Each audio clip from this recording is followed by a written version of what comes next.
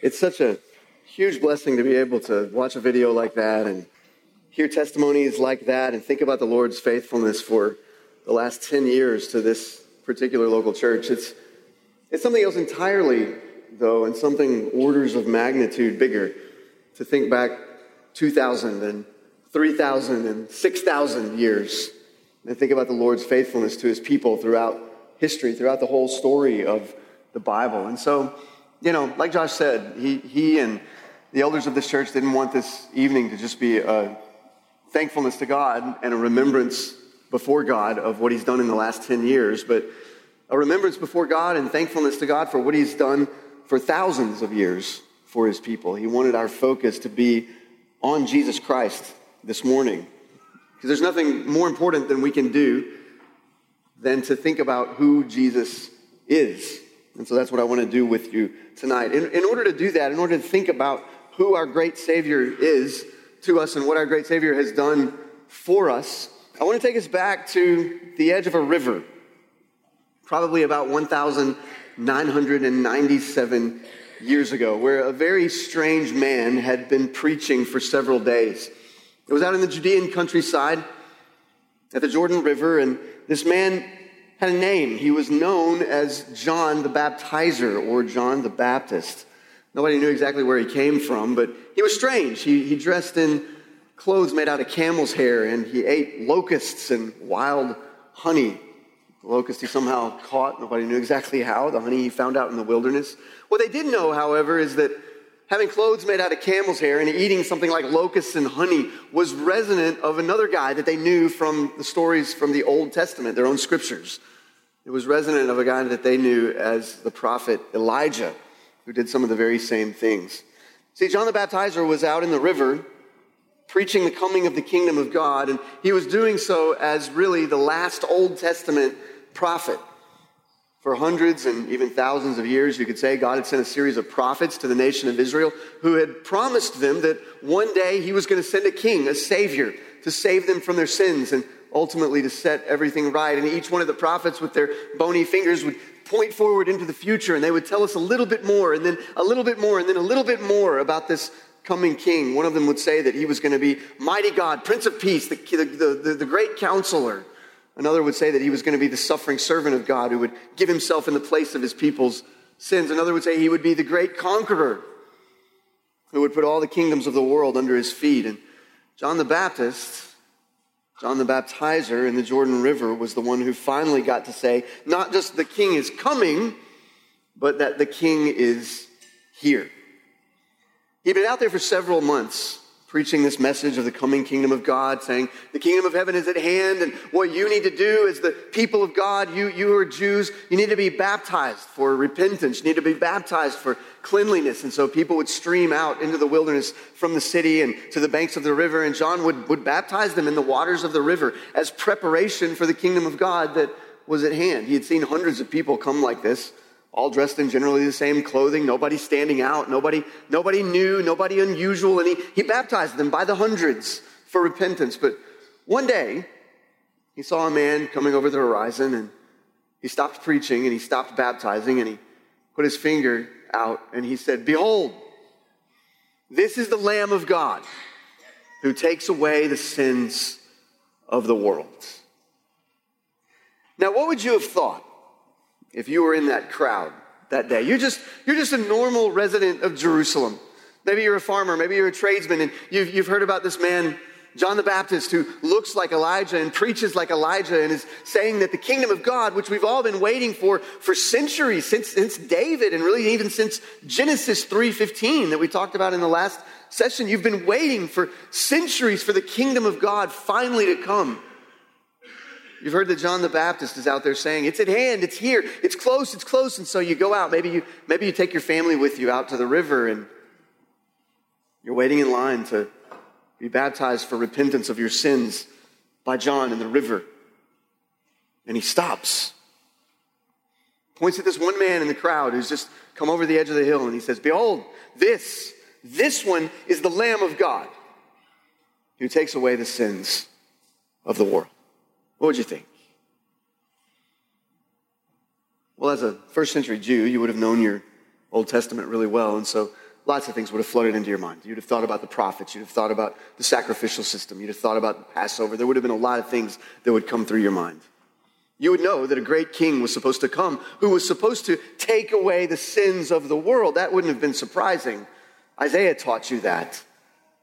You would have known that the king was known as the Son of God, and that Son of God was going to take away the sins of the world. Psalm 2 would have taught you about the king being the Son of God. What might have thrown you, though, is the phrase that this is the Lamb of God who takes away the sin of the world. Now, the idea of a Lamb of God taking away sin, that wouldn't have surprised you. You would have been able to click in on Exodus 12 and Exodus 20, and you would have thought, yes, it's true. In the sacrificial system, we take lambs on the Day of Atonement, and we slaughter those lambs, and that, in a certain way, takes away our sins, at least for a year. That wouldn't have surprised you. What would have surprised you, though, is that when John identified the Lamb of God who was taking away the sins of the world, he was pointing at a man. Not a lamb, not an animal, but a person. And for a moment in your mind, you would have thought, well, that's ominous. Because we all know what happens to a lamb that has been designated to be the animal that's going to take away the sins of the world. His throat is cut. And he dies. What does it mean then for John the Baptist to point at this man and say, this is the Lamb of God who takes away the sins of the world? Well, to answer that question, I've got to take you back all the way into the Old Testament, some 2,000 years even prior to Jesus coming over that mountain and John the Baptist seeing him and calling him the Lamb of God. I got to take you back to Exodus 12 and Exodus 20. I've got to take you back to the moment when God released his people from slavery in the land of Egypt. They'd been there for 400 years under the foot of Pharaoh. They'd been forced to make bricks, and then when they were making the bricks too fast and Pharaoh wanted to weaken them even further, they'd been forced to make bricks without straw, which made it even harder to make the bricks, and they had to make even more bricks or else be crushed underfoot by Pharaoh's soldiers. The book of Exodus tells us that God heard their cries. It says that God heard their cries and God knew their suffering. And God determined to act to release them from their slavery to Egypt. And so throughout the book of Exodus, starting in chapter 4 and moving on through chapter 10, 11, 12, God essentially went to war with Egypt's gods. The Bible calls God's war against Egypt's gods the 10 plagues that God launched against Egypt. The word plague to us is unusual. It's not completely unfamiliar to us, but we tend to think of plagues as something like a disease that's hit the world. Plague, though, is just a word that means blow. It means a hard hit. So when the Bible talks about the 12 plagues that God unleashed against Egypt, what it means is essentially 12 punches to the noses of the gods of the pharaohs. That's what it means.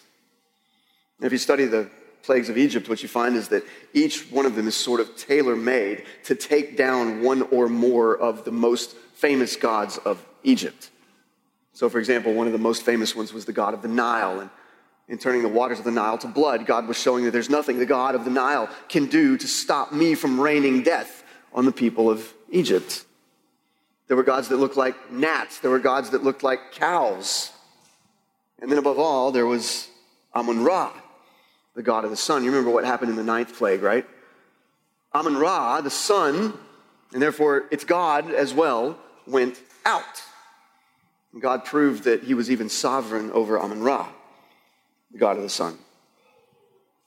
The 10th plague, the 10th blow that God landed against the gods of the pharaohs was the worst. Because God promised his people that on a certain night, he was going to kill all the firstborn of the nation of Egypt. The scary thing about the 10th plague, though, was that God told his people that unless they followed his instructions exactly, it wasn't just going to be the firstborn of the families of Egypt that were killed, but also the firstborn of the families of Israel. And what was scary about that is the first time it had happened. And all the other 9 plagues, when the hail fell, when the waters turned to blood, when cattle were covered in boils and all the rest of it, those plagues had only hit the people of Egypt. but not the people of Israel. They were settled in their own lands, their own villages on the edge of the Nile. And when the hail fell, you could literally walk out to the border of the town of Israel and you could see the hail falling on the Egyptian side of the line, but it's not falling on your side as an Israelite. You could walk out to the pasture lands and see that the cows on the Egyptian side had boils, but not the Israeli cows, which would have led you to think, we're good. We're good with God. God doesn't send plagues on us. It's the Egyptians who are the evil ones. It's the Egyptians who deserve to die. It's the Egyptians who deserve to have the plagues raining down on them. But not us, the Israelites. Not us. So it was a shock when God said, on a certain night, I'm sending the angel of death to go throughout the land of Egypt, and he's going to kill the firstborn, not just of the people of Egypt, but of the people of Israel as well. What was that supposed to teach them? What was it supposed to teach them? It was supposed to teach them that they were no more innocent than the people of Egypt were. The people of Israel were no more innocent, they were no more righteous in God's sight than the people of Egypt. They were all sinners and they were all deserving of death. And God was about to teach them that in a really, really poignant way. The people were told, though, if you want to escape this, you follow my instructions. Here's what you do. You go out into your fields and you find a lamb. You find a lamb that's spotless. You find a lamb that has no blemish, no broken legs, no deformed body parts, no blemishes in its wool, nothing wrong with the lamb at all. I need a pure and perfect lamb. And you take that lamb and you bring it back to your home and you slaughter the lamb. And then you take some of its blood and put it on the frame of the door of your house. And when the Passover, when the angel of death passes over the land, he'll see the blood on the door frame and he'll pass over your house. That's what the phrase Passover meant. It was a visceral thing, if you think about it. You think about what these families were asked to do. I think it's easy to read the book of Exodus and kind of think, well, okay, let's just go out and get a lamb and put some of its blood on the door frame, and then we'll let the little lamb go frolic back to his mama out in the field. It'll be an easy thing. I don't think we think very much about what it actually meant, but when you do begin to think about it, it's a visceral and awful thing to consider having to do. I mean, you imagine a family, right? You got a father and a mother here. Maybe you have several children, and one of them is, 10-year-old little Joshua, maybe. Common Jewish name, Joshua.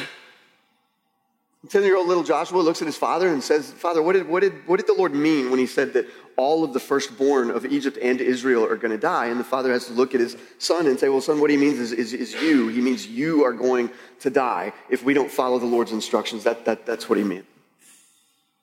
And so the father takes little Joshua and he says, okay, Joshua, since you're the one that's kind of on the hook here, you go with me and let's find the lamb. And so you walk out into the field with Joshua and you find a lamb that's, he's spotless. He doesn't have any blemishes on him. There's nothing deformed. And you say, "Joshua, let's take the lamb back to the house." And so you and the little boy take the lamb back and you gather the family around and you do what's necessary to kill the lamb. You kneel down in front of the lamb and you slit its throat and the blood flies out.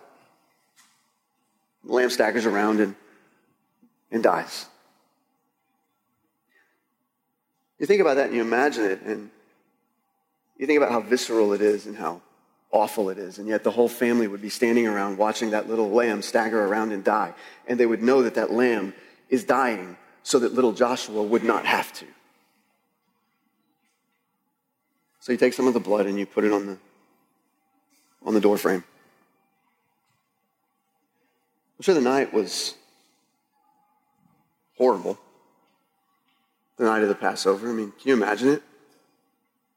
The Israelite cities and villages were not far from the Egyptian cities and villages.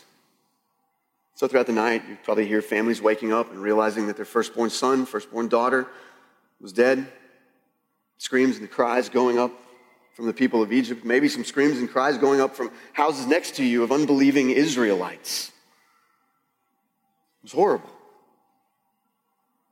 But the Lord was showing in that night that even his own people were guilty of sin. Even his own people were worthy of death. And yet there was a way for them not to have to die. Even though their own lives were forfeit, even though they deserved the penalty of death that had been handed down in the Garden of Eden, in the day that you eat of it, you shall surely die, yet they didn't have to. Something else, someone else could die in their place. God wasn't just going to sweep their sin away. Someone was going to have to die. Someone had to pay the penalty of death. But as the angel passed through the cities with the drawn sword of judgment in his hand, executing the curse of Eden over and over again in every house, those Israelites who killed that lamb huddled in their homes and trusted in the blood of the lamb that was spread on their doorposts. As the decades wore on, God taught his people more about this idea that someone else could die in their place. He instituted an entire sacrificial system that called for this ritual of the Passover to be done again and again and again every year on the Day of Atonement. The high priest would take another lamb, take another animal, and slaughter it in front of the people. And that lamb was understood to be bearing the sins of the people and dying in their place so that they wouldn't have to, at least for another year. That also was a bloody affair. Lots of lambs, lots of animals died on the Day of Atonement. You'd, as a family, bring your lamb or bring your pigeon or bring your cow or whatever you brought, and you would slaughter it in front of the priest, and they would take the blood and pour it on the altar. And the belief, the reality was that sin was being pushed aside for another year, another year, another year. But it was a sad kind of atonement. It's hard to imagine that the Day of Atonement was something that the priests looked forward to very much. You just spend the day covered with blood. You take one animal and you slaughter it, and your robes are bloody, and you take the animal and put its carcass on the fire, and you burn it, and you watch the smoke go up, and you pour the blood on top of the altar as God commanded in the book of Leviticus. And then when it's over, you turn to the priest that's beside you that's been helping you do this and say, we have to do this again next year, and the next, and the next, and the next. Now, there's a time, though, when God taught his people, immediately after they went out of the land of Egypt, freed finally from their slavery, when he taught them that it wasn't always just going to be animals that died for them. He taught them that it was going to be somebody else entirely. If you've got a Bible, turn over to Exodus chapter 17. Because I want to show you something in the book of Exodus, one particular story that I think we tend to read over really quickly. But I think there is something incredibly important to learn here, and I want to show it to you, because it helps us understand what God was trying to teach his people.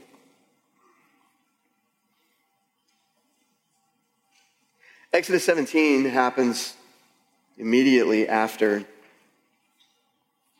after Moses leads Israel out of the land of Egypt. They're wandering around in the wilderness the very first few days of what would become 40 years of wandering in the wilderness. And then we come to Exodus 17. Look at it with me. I'm going to read the first 7 verses. It's written there, all the congregation of the people of Israel moved on from the wilderness of Sin by stages, according to the commandment of the Lord, and camped at Rephidim. There was no water for the people to drink. Therefore the people quarreled with Moses and said, give us water to drink. And Moses said to them, why do you quarrel with me? Why do you test the Lord?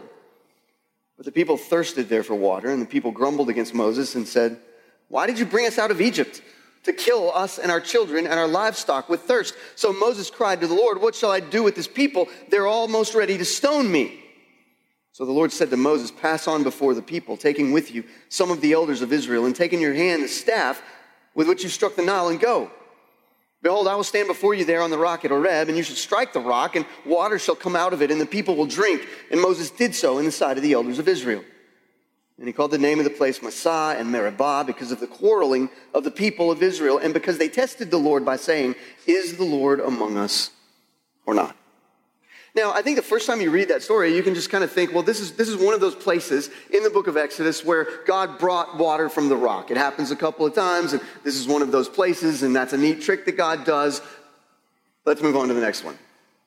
But I think God was teaching his people something more profound than just the fact that he could bring water out of a rock. I think he was teaching them something deeper and more profound about the Passover itself. Now, how does that work? Well, if you look at verse 1, you can see that, first of all, what's going on here is that the people have moved on into the wilderness, which is called Sin. That's not the wilderness of sin. There have been 1,000 sermons preached about the wilderness of sin and how you don't want to get lost in it, but it's not what that means.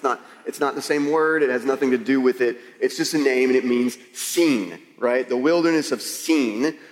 And they camped at a place called Rephidim. The problem with the people of Israel at this point, though, was that when they camped at this place called Rephidim in the wilderness of Sin, they had no water. And so what do the people of Israel decide to do when they realize they've got no water? Well, what they decide to do is quarrel with Moses and therefore with the Lord. You can see how that works if you look at verse 2. Therefore the people quarreled with Moses and said, "Give us water to drink." And Moses said to them, now look at what he does here. It's fascinating what he does. Moses said to them, "Why do you quarrel with me? Why do you test the Lord?" You see what he's doing there? They think that kind of all they're doing is quarreling with Moses about this thing, but Moses deflects it and says, look, I am the spokesman and the prophet of the Lord. So when you're quarreling with me, your problem is actually with him, right? I'm not the one who took you out of slavery. He is. So if you've got a problem, you're going to have to take that problem to him. You're not just quarreling with me. You're testing the Lord. What happens then, though, is fascinating because essentially the people of Israel decide to launch formal charges against Moses and therefore against God, whose spokesman Moses is, for murder. They lodge charges against him, and as the story goes on, there are certain details that we'll talk about in just a minute, which tell us that basically this is a formal proceeding that the people of Israel are launching and are directing against God himself. And what they're saying is, God, you have taken us out of slavery in Egypt, but we are now, because of the lack of water in this wilderness, we are charging you with murdering us out here in the wilderness. Of course, the punishment for a capital crime like murder was death. And so, there in the next couple of verses, verse 4, Moses cries out to the Lord, "What shall I do with this people? They are almost ready to stone me." In other words, they're almost ready to carry out capital punishment against me for murder. And God, the only reason that they're going to throw stones at me and carry that out on me is because they can't get the stones high enough to stone you. They know you're the one that did it, but they can't stone you, so they're going to do it to me. They're charging God with murder. Verse 5, look at verse 5. And what happens there? The Lord said to Moses, "Pass on before the people, taking with you some of the elders of Israel." Now, this is where it gets real formal, because essentially God says, listen, okay, fine. You want to launch formal charges against me for murder. You want to have a trial of me that's going to wind up in you stoning my representative Moses because you can't get at me? All right, fine. Let's have a trial. Moses, call the assembly together and march the elders out in front of them. And this is what would happen in a formal trial. You'd call the assembly of the people together, probably not, all of them, but at least their representatives, and you would march the judges, the elders of Israel, in front of them in a solemn procession, right? Because these are the judges that are going to carry out the trial. And the question is, who's guilty? Is God the one who's guilty of taking them out of their perfect circumstances in Egypt, out into the wilderness where there's no water and killing them with no water? Is it God who's guilty? Or is it the people who are guilty of grumbling against God, of not believing in God, of rebelling against God even, and they're complaining against him? Look at the next phrase there in verse 5. Take with you some of the elders of Israel, and take in your hand the staff with which you struck the Nile, and go. Now, if you know the story of Exodus, you know that's an ominous thing. For the staff with which Moses struck the Nile to be brought into this situation at all is an ominous thing. Because what is that staff used for throughout the book of Exodus? That staff is a staff of judgment that is used to rain death and judgment down on the people of Egypt. Moses strikes the Nile with that staff, and it turns to blood, and people die. He strikes the sand of the nation of Egypt with that staff of judgment. The sand turns to gnats, and people die. He holds the staff out over the Red Sea, and it splits, and the people of Israel walk through, but then he holds it out over it again, and what happens? The waters crash in and kill the armies of Egypt. It's a staff of judgment. That's a staff of death. And when you read in Exodus 17 that the elders of Israel are supposed to pass before the people for this formal judicial proceeding, and then you see that the staff of death and judgment is coming, you're supposed to think, somebody's about to get hit. The staff of judgment is about to fall on somebody. And the question is that staff going to fall on God for murder or on the people for unbelief? Well, the answer is clear from Exodus. The staff's not going to fall on God. It's not God who's guilty of murdering his people. For one thing, they're not even dead yet. It's not God who's been unfaithful. God has been unfailingly faithful to his people. When they want water, he gives them water. When they want food and complain about food, he gives them miraculous food from heaven that tastes like wafers and honey. It shows up every morning. It's like the Garden of Eden. They don't have to do anything for it. They just gather it up every single day. And miraculously, it's there on the face of the desert every day. And they eat it free of charge because they complained about God and God gave them what they wanted. And then you know what happens next in the story? The people get tired of eating the honey-flavored bread. And they say, God, thank you for this miraculous bread, but we want meat. We're tired of the bread. No more carbs, please. We need the protein. Give us meat. They complain about God because of the miraculous food. And you know what God does then? He gives them the meat. He causes a great wind to blow up, and he sends them quail, and their camps are littered with quail, and he actually says to them, you know what? You want quail? You want meat? Well, guess what? I'm going to give you enough meat. I'm going to give you enough quail that you're going to have quail meat coming out your noses. And then they start to complain that there are too many quail around. It's not God who's guilty of faithlessness to his people. It's the people who are guilty of faithlessness to God. So when the elders of the people march out and Moses comes out bearing the staff of God, you're supposed to be thinking, this is not good for the people of Israel. They're about to eat the same judgment that God poured out on Egypt. But then something just completely unexpected happens. It almost seems like it short circuits the story at first. If you look at verse 6, it looks like all of this drama of this formal trial just sort of, goes away, just dithers away. Verse 6, behold, I will stand before you there on the rock at Horeb, and you shall strike the rock, and water shall come out of it, and the people will drink. And Moses did so in the sight of all the elders of Israel, in the name of the place Massah and Meribah, because the people quarreled with God. Now, what happened? It moved so fast, but what happened? You got all the assembly of Israel gathered there. You've got the elders coming out. Moses marches out with the staff, and God says, all right, go strike the rock, and water's going to come out. You want water? I'll give you water. So Moses walks over to the rock, and he takes the staff, and he strikes the rock, and waters come out. And the people drink. Yay! Story over. What does that mean?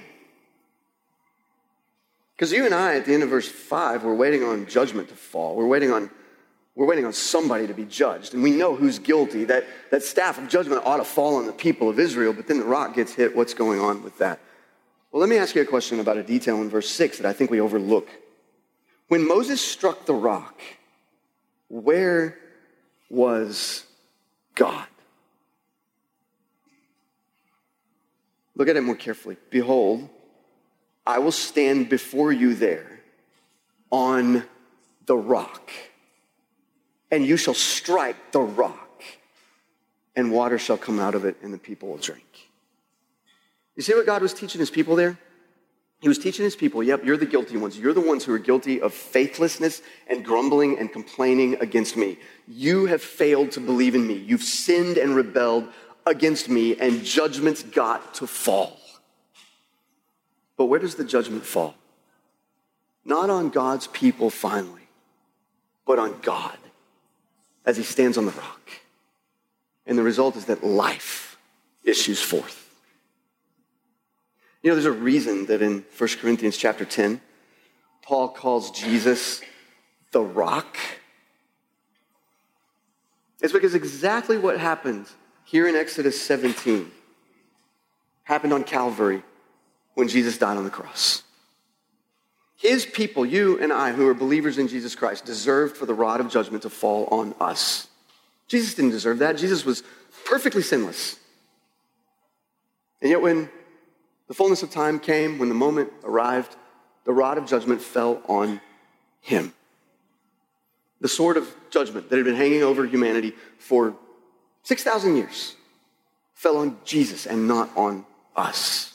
He died so that we could live. By his wounds we were healed. What does that mean for us? How does that work out in terms of good news for us? Well, think of it like this. For all the years of your life, I don't know how old you are. Maybe you're 11 or 12, 13, 14. Maybe you're 45, 85. I don't know how old you are. But for all the years of your life, essentially you've been amassing a record of your life. All your thoughts, all your deeds, all your words, all your actions, everything about you has been written down on this record that God knows everything about, right? I don't know. The Bible talks about books in which deeds are written. I don't know if that's meant to be metaphorical or real. I don't know if they're actual books. But somewhere, at least in the mind of God, everything that you've ever known, everything that you've ever been motivated by, everything you've ever thought, everything you've ever considered has been logged. There's a record of your life somewhere. And what the Bible says is that because you're a child of Adam, because you have made decisions like Adam did in the Garden of Eden to rebel against God, basically what you've been doing with the record of your life is filling it up with, let's just say, red ink, right? It's all bad stuff. It's rebellion against God. She did this, he thought that, he was motivated by that. He did this thing which looked good on the outside, but actually he was just trying to glorify himself and make himself look good. This, and this, and this, and this is a long record of life, all of it in red ink. And the problem is that the Bible says that when you stand before God to give an account and you hold up your record of life, God looks at it, it's all red ink, and he just says, yeah, you're guilty as charged. Everything that Adam did in the garden, you've been doing it since the day you were born. So be gone from me forever. It's kind of sobering thought when you realize that, right? It's just like, wow, okay. And a lot of people, when they hear that, think, all right, so I know I've got this record of life. I know it's full of red ink. I know that I've got to stand and give an account before God. So what am I going to do? Okay, here's the plan. Here's what I'm going to do. I got all this red ink. I've had it going for 45, 46 years now, or 12 years, or whatever it is. And what I'm going to do is that instead of writing red ink on my record, now what I'm going to try to do is outweigh all that red ink with a bunch of green ink. So you dip your pen in the green ink and you try to be really good from here on out, right? I'm just going to green ink. And so when I hold up this thing before God, maybe there will be more green ink than red ink. And God will say, congratulations, you're not as guilty as I thought you were. Welcome to heaven. Well, there's a couple of problems with that. There's a couple of reasons that that's not going to work. One of those reasons is just that the red ink is still there. Right? And the Bible says that you can't just rebel against God and then change your mind and everything be okay. You still rebelled. You still sinned. All have sinned and fall short of the glory of God. And the wages of sin, not a whole life where everything is sin, but the wages of even one sin, one rebellion against God, is death. It's not something you can just reverse when you declare war against God. It's a final thing. Sin is sin, and the red ink is still there. That's one problem. It's why it's not going to work to just show God, look at all this green ink. I know that red is still there, but look at all the green. It's just not going to work. The other problem with it is that the Bible says that even when you're trying to write with green ink, the problem is that even your green ink that you're trying to put on the record is tinged with red. So you start trying to write green ink, you start trying to be nice to people, you start trying to do what's right and not do what's wrong, but you look inside yourself and into your motives and why you're doing it, and you realize that, oh my goodness, even my motives are bad. I'm trying to love people and be kind to people, but I realize that only part of that is to glorify God. The other part is so that people will think well of me. And so you just keep writing and writing and writing, only you notice that the green is tinged with red itself. And you hold that up before God, and he says, guilty is charged. Even your motivations, even your thoughts are sinful and rebellious against me. But here's what was happening when Jesus lived and then died. Because in the same way that you were amassing a record of life that had all this red ink on it, so Jesus lived 33 years and amassed a record of life of his own. Only in Jesus' case, there's no red ink in it at all, the Bible says. It's all green. Every word that he ever said, everything that he ever did, every motivation that he ever had was all in green ink, which if you think about it is a kind of mind-blowing thing. I mean, it's not that hard for me to think it's not that hard for me to think of Jesus being sinless for 33 years if all we're talking about are words and deeds and thoughts. And the reason it's not so hard for me to think about that is because I literally think that I can do that for 3 seconds. Like I can stand here in front of you, watch. I think I did that because I stood here, I didn't do anything, so I don't think I sinned in action right there. I didn't say anything, so I don't think I sinned in a word. I kind of tried to clear out my mind, right? So I don't think I sinned in thought right there. And I managed to do it for 3 seconds. So I don't think that's utterly foreign to me as a human being. And so if I just multiply that by 42 billion or whatever it is, I can imagine Jesus managing to not sin in word or thought or action for 33 years. I can imagine that. If we go to motivations, it becomes an entirely different thing already, because even when I stood there for 3 seconds, in the 4th section, I was feeling pretty proud of myself. Because I managed to make it 3 seconds. But with Jesus, even the motivations, like all the way down to the bottom of his heart, it's all green ink. There's nothing at all that breaks his fellowship with God. So when Jesus shows back up in heaven and shows the record of his life, his Father says, "Well done, good and faithful servant. You are justified. You're righteous. As the great King of the universe, for the first time in all of history, I declare you to be righteous. Welcome to your inheritance in heaven." But here's the glorious thing, and here's what we Christians talk about as being the good news. What the Bible says is that when you become a Christian, there's this thing that happens between you and Jesus that people for 2,000 years have called a great exchange. It's a great exchange that happens between you and Jesus. So on the one hand, what happens in the great exchange is that Jesus gets your record of life with all that red ink. It's transferred, it's imputed, it's credited to him, and he dies because of it. God the Father looks at all of your sin, all the red ink, and he says that deserves death, and he pours out death on his son. That's what Jesus gets in the great exchange. What you get, though, is that Jesus' perfect record of a righteous life, all the green ink gets credited, transferred, imputed to you, and now God looks at that, and he says, "You're righteous." It's not that you yourself are righteous. I mean, God knows what happened here. But he looks at that and he says, "I am going to declare you judicially, formally righteous and heir to all the blessings of heaven, not because of anything you did. Your record of life got crucified on the cross with my son, but because of what my son did for you, you are now heir to all the blessings of heaven." I mean, you realize, right, that all the blessings of eternity and all the blessings of heaven are yours not because they come to you directly, but because they are first Jesus's, and as a Christian, you're embracing him in faith. And that's why it's so important that Jesus rose from the dead and is not still in the grave. You remember Jesus' teaching that whatever happens to the vine also happens to the branches, and that when you become a Christian, you're actually a branch that's being grafted into the vine that is Jesus? Why does he give that teaching? Why does he talk about that? Well, it's because whatever happens to the vine happens also to the branches. So if the vine is dead and in the grave, and you are grafted into the vine as one of the branches, guess where you are too? In the grave. But if you're a branch that's been grafted onto a vine that has been resurrected to new eternal life, guess what's happened to you also?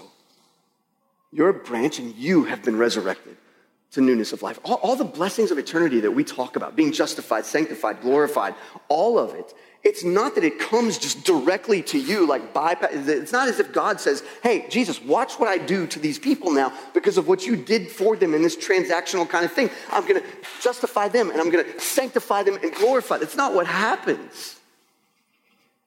Friend, you're justified, you're declared righteous as one of the branches, not because God looks at the branch and says, I justify you.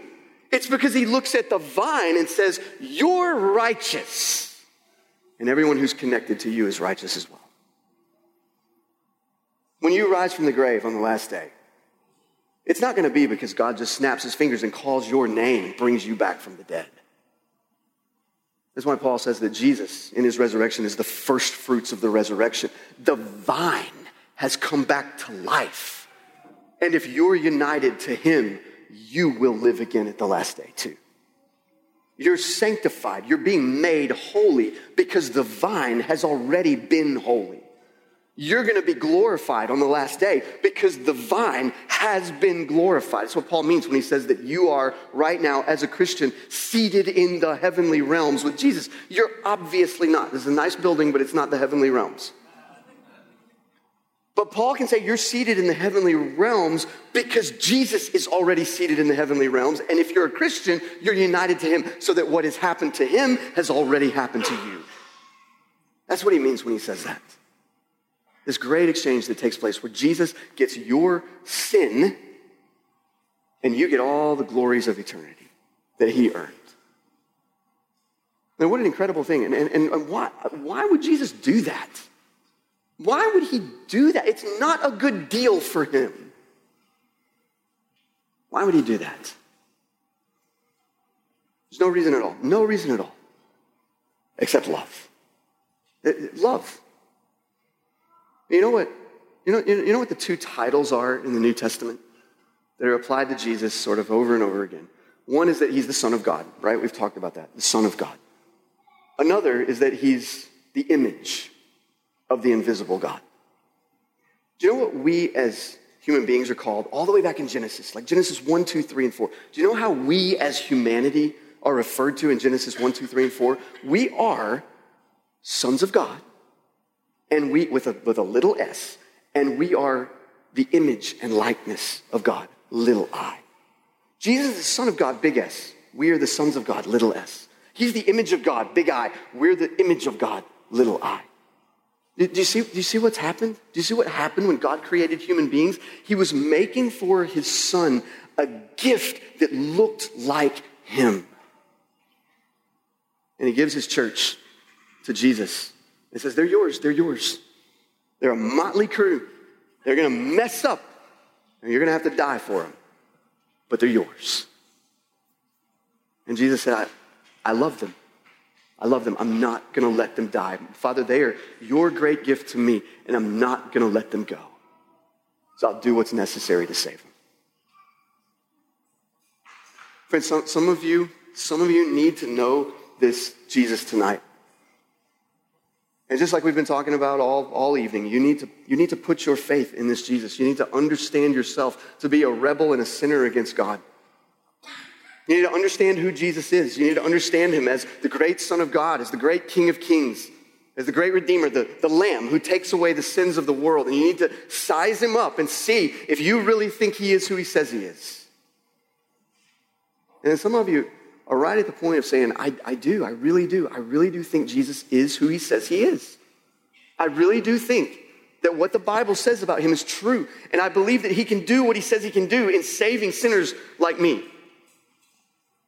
And if you're at that point, then even tonight, you need to just look into heaven. Just look into heaven and say, Jesus, I can't do it. I can't save myself. I've rebelled against your Father. I've rebelled against you. Like Adam, I didn't want your authority over me. I wanted to be the high king of my own life. And so I sinned. And because of that, I deserve to die. And then you need to say, but Jesus, I don't want to die. I don't want to be in rebellion against you anymore. And so I'm coming to you to take mercy from your hand. I mean, his hand's out right now. It won't always be. There's going to come a day. He promises us this in the Bible. There's going to be a day when the king's hand, which is right now extended in mercy, is going to close and retract, and the day of mercy will be over. But Paul says, right now, today, this is still the day of salvation. This is still the day when the king's hand is extended. Friend, don't let this day pass. Don't let it close. Don't go to bed and close your eyes until you've come to him and taken mercy from his hand. It'll determine everything about you and about your relationship with God for all of eternity.